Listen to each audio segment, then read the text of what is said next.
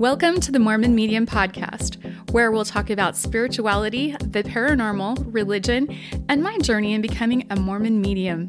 I'm Nanette Ride. Thanks for listening. Now let's go have some fun. Don't be afraid. Close your eyes. There's a moon overhead, but the sun will rise. Blood on our lips, such a poisonous bite. The sound of our hearts go bump, bump, bump in the night. Hello, welcome to the Mormon Medium Podcast. We're your hosts, Brad and Nan. Today we have a listener ghost story, and we also have a listener question. Yeah, so let's go ahead and get on with it. Let's get on with Let's get on with it. Come on, you're holding up time. We really appreciate it when people write in with ghost stories like this. It's always interesting to see what other people are experiencing out there in the real world, right?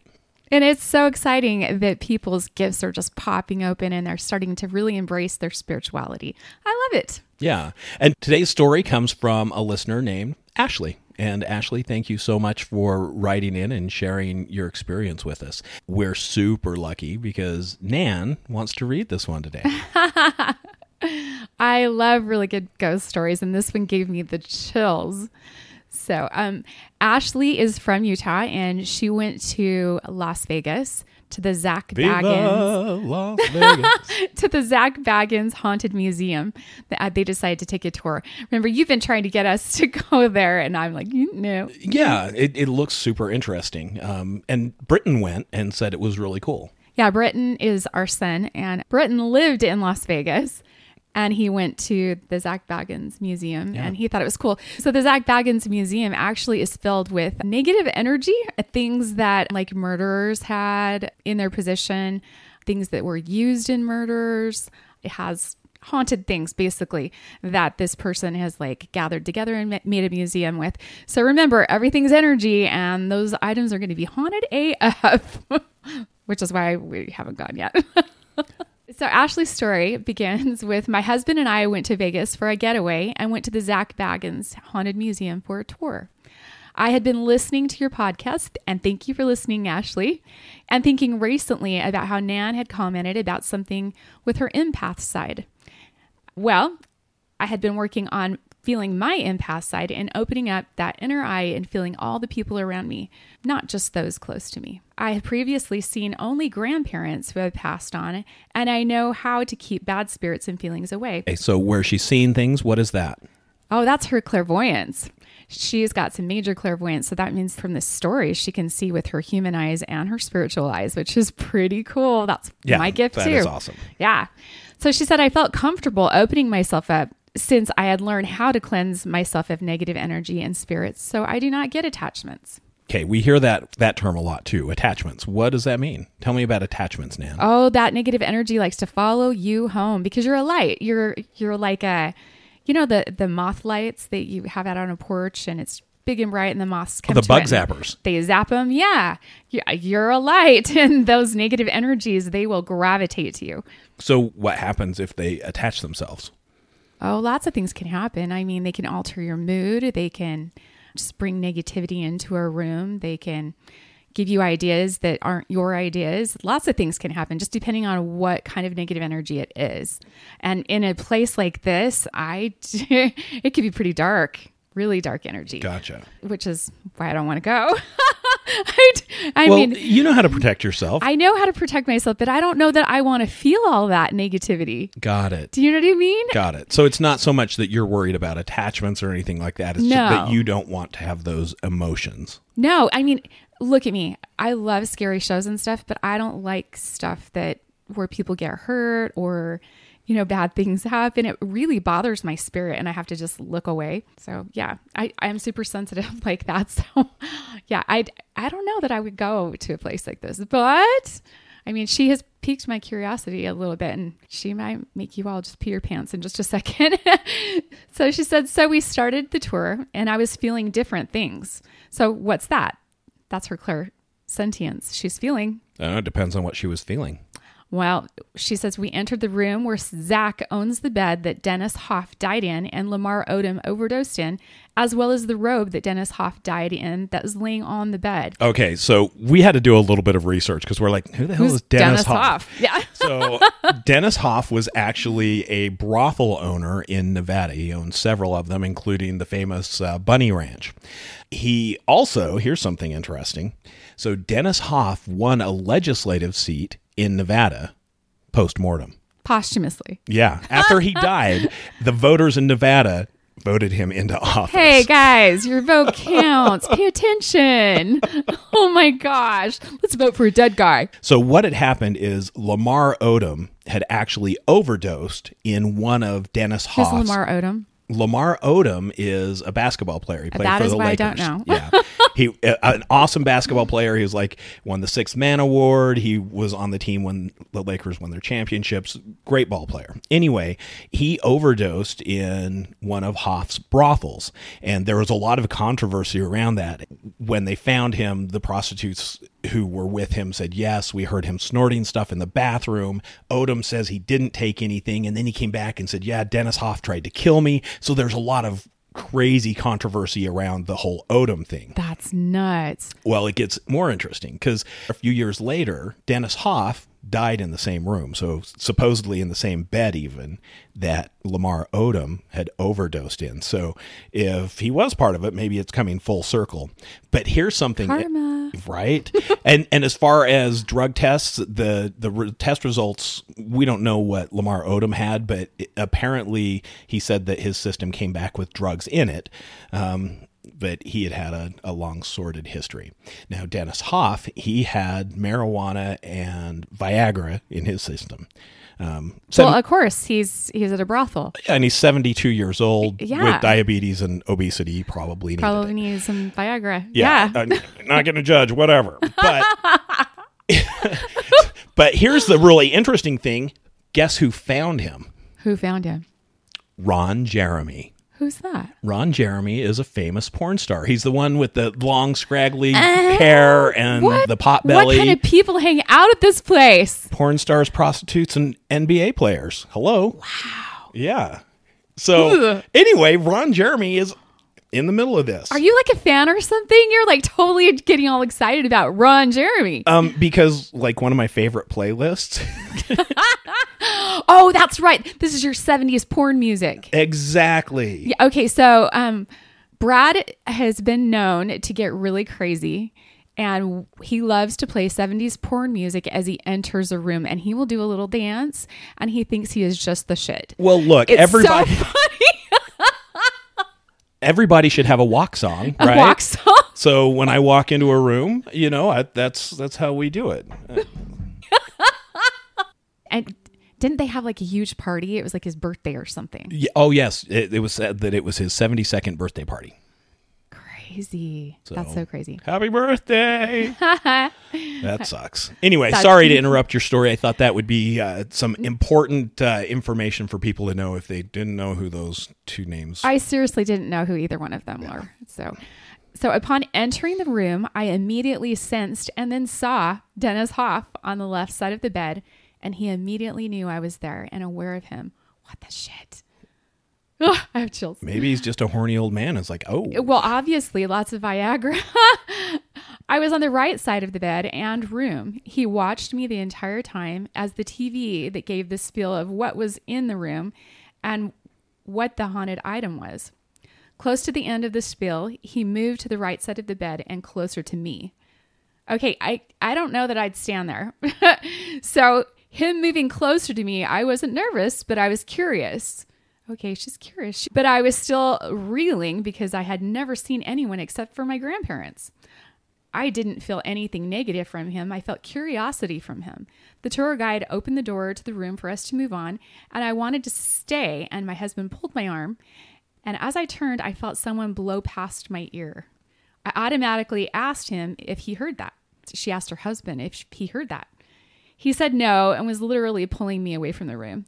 I tried to stay and listen for more and didn't hear anything else. And I turned to see if Dennis Hoff was still there, and he was gone.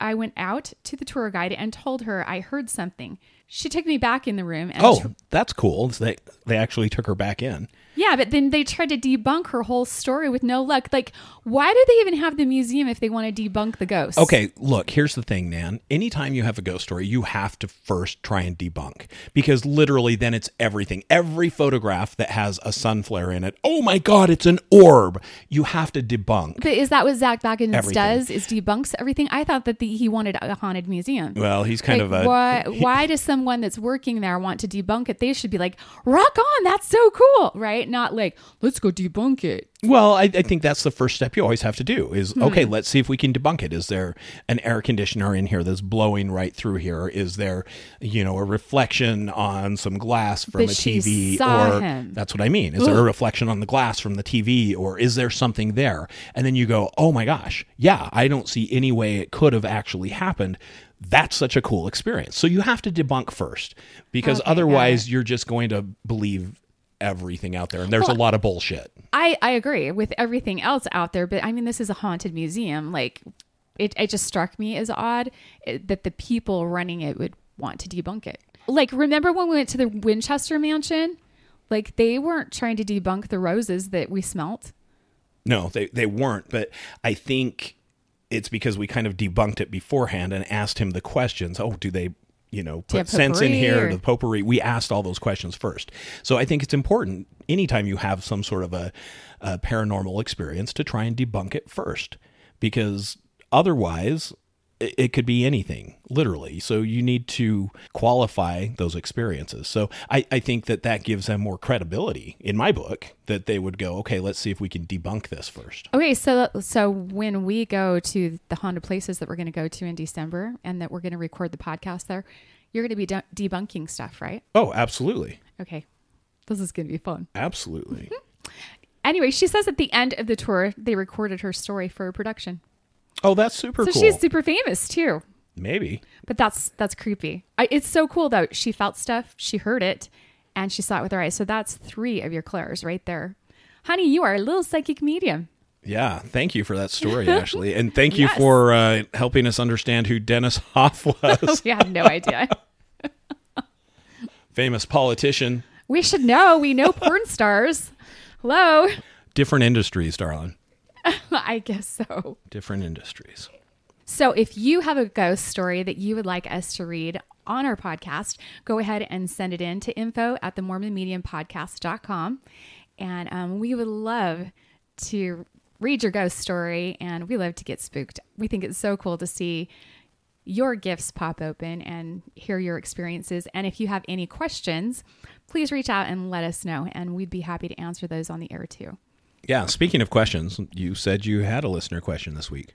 I do. I had someone reach out, and they wanted to know during a psychic medium reading, if they want to hear from someone specific, can we make that one person come through? And the answer would be no. Here's the thing. I'm not in charge of who comes through. You get what you get, and you don't throw a fit type of thing. It's kind Will of you the- also give them something to cry about if they cry on your table? right? I'm gonna give him a tissue. You don't stop crying, I'll give you something to cry about. But I don't have control over who comes through. Spirit knows what you need, and it's always for your highest good on who comes through and what the messages are. And we can always ask if the person doesn't come through that you want. We can always ask for that person to come through. And I've had them come through most of the time, and other times I have not had them come through.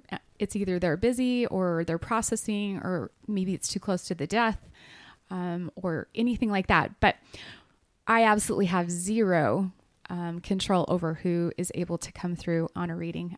I'm just the conduit to be able to give the messages, and Spirit is the one that's in charge. So if somebody really does want to communicate with a specific soul on the other side, is there anything they can do to help promote that or make it more likely? Really? Yes and no. I mean, you can get to a quiet space and ask them to be with you and ask them to come through, and hopefully they will come through. But if they don't have a message for you, or maybe, they're processing, like I said, that won't happen. So I don't really have a straight, direct answer because, you can, because they're going to be around you. But then for them to come through on a reading, sometimes they will, sometimes they won't. It's kind of a game. The other day I had a client who wanted to feel her husband, and she had messages from other people in her family that came through, and it was awesome. But she wanted to feel her husband, who's just been dead a little while. And she just wanted to actually feel him, not just speak to him, but wanted to actually feel him. And we were able to get her to a meditative point. And I just let her borrow my energy, which we held hands, and she borrowed my energy because I could feel him. And then he just blended with her energy, and she actually saw him, felt him, and heard him. Oh, that's amazing. She has those 3 clairs, right? But she's so deep in grief that it's hard for her to do that all on her own. So she just borrowed my energy to be able to sit with her husband and talk, which was really, really, really cool, in such a sacred space to sit in. Brings a lot of comfort, but Yeah, absolutely would. I don't have all the answers. I'm still learning, but Spirit always knows what is best for the sitter or the person wanting to hear from Spirit. What valuable information, what a valuable skill to be able to know how to do. Like, how life-changing would that have been for you to know how to feel and to know Corey was right there? I would have given anything to be able to talk to Corey right away and get all my answers, or just to feel him, or be able to feel comforted by him. And honestly, he did come through anyways. I think that he knew I was searching for those. I'm kind of like that little kid that's like, mom, mom, mom, mom, mom, like all the time.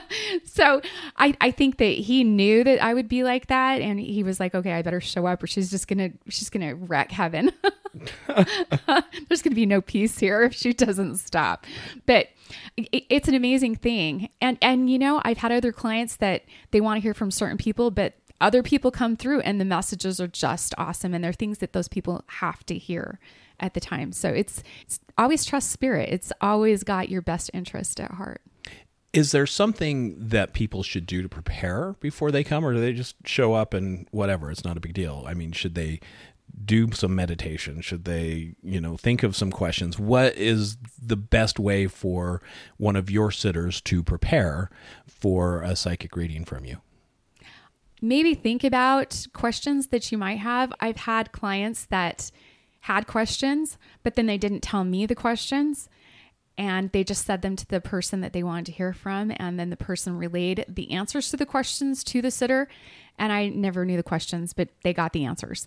So you can do stuff like that. I think that adds an extra level of evidence to it as well. Yes. And you definitely need that evidence, right? I need to be able to know that this isn't just crap, right? It has to be coming through and be truth, and be something that is applicable to the person. So there's got to be a little debunking there. You know what? I think, yeah. I mean, why not? I guess a little bit, right? I guess I've just come to the point, Brad, that I just trust what I get, and I can't get in my head about it because I'll always second guess myself. Right. Right. So I have to just let the messages come, and right before I even get messages, I have to surrender my fears, my belief systems, my doubt, like all of that, and just blend with Spirit and let Spirit talk. So it's not about me, it's about them, and it's about me being a conduit. Just like when I do energy balancing, I'm really good at moving energy, really good at it. And I'm just the conduit. The person doing the healing is the person on the table.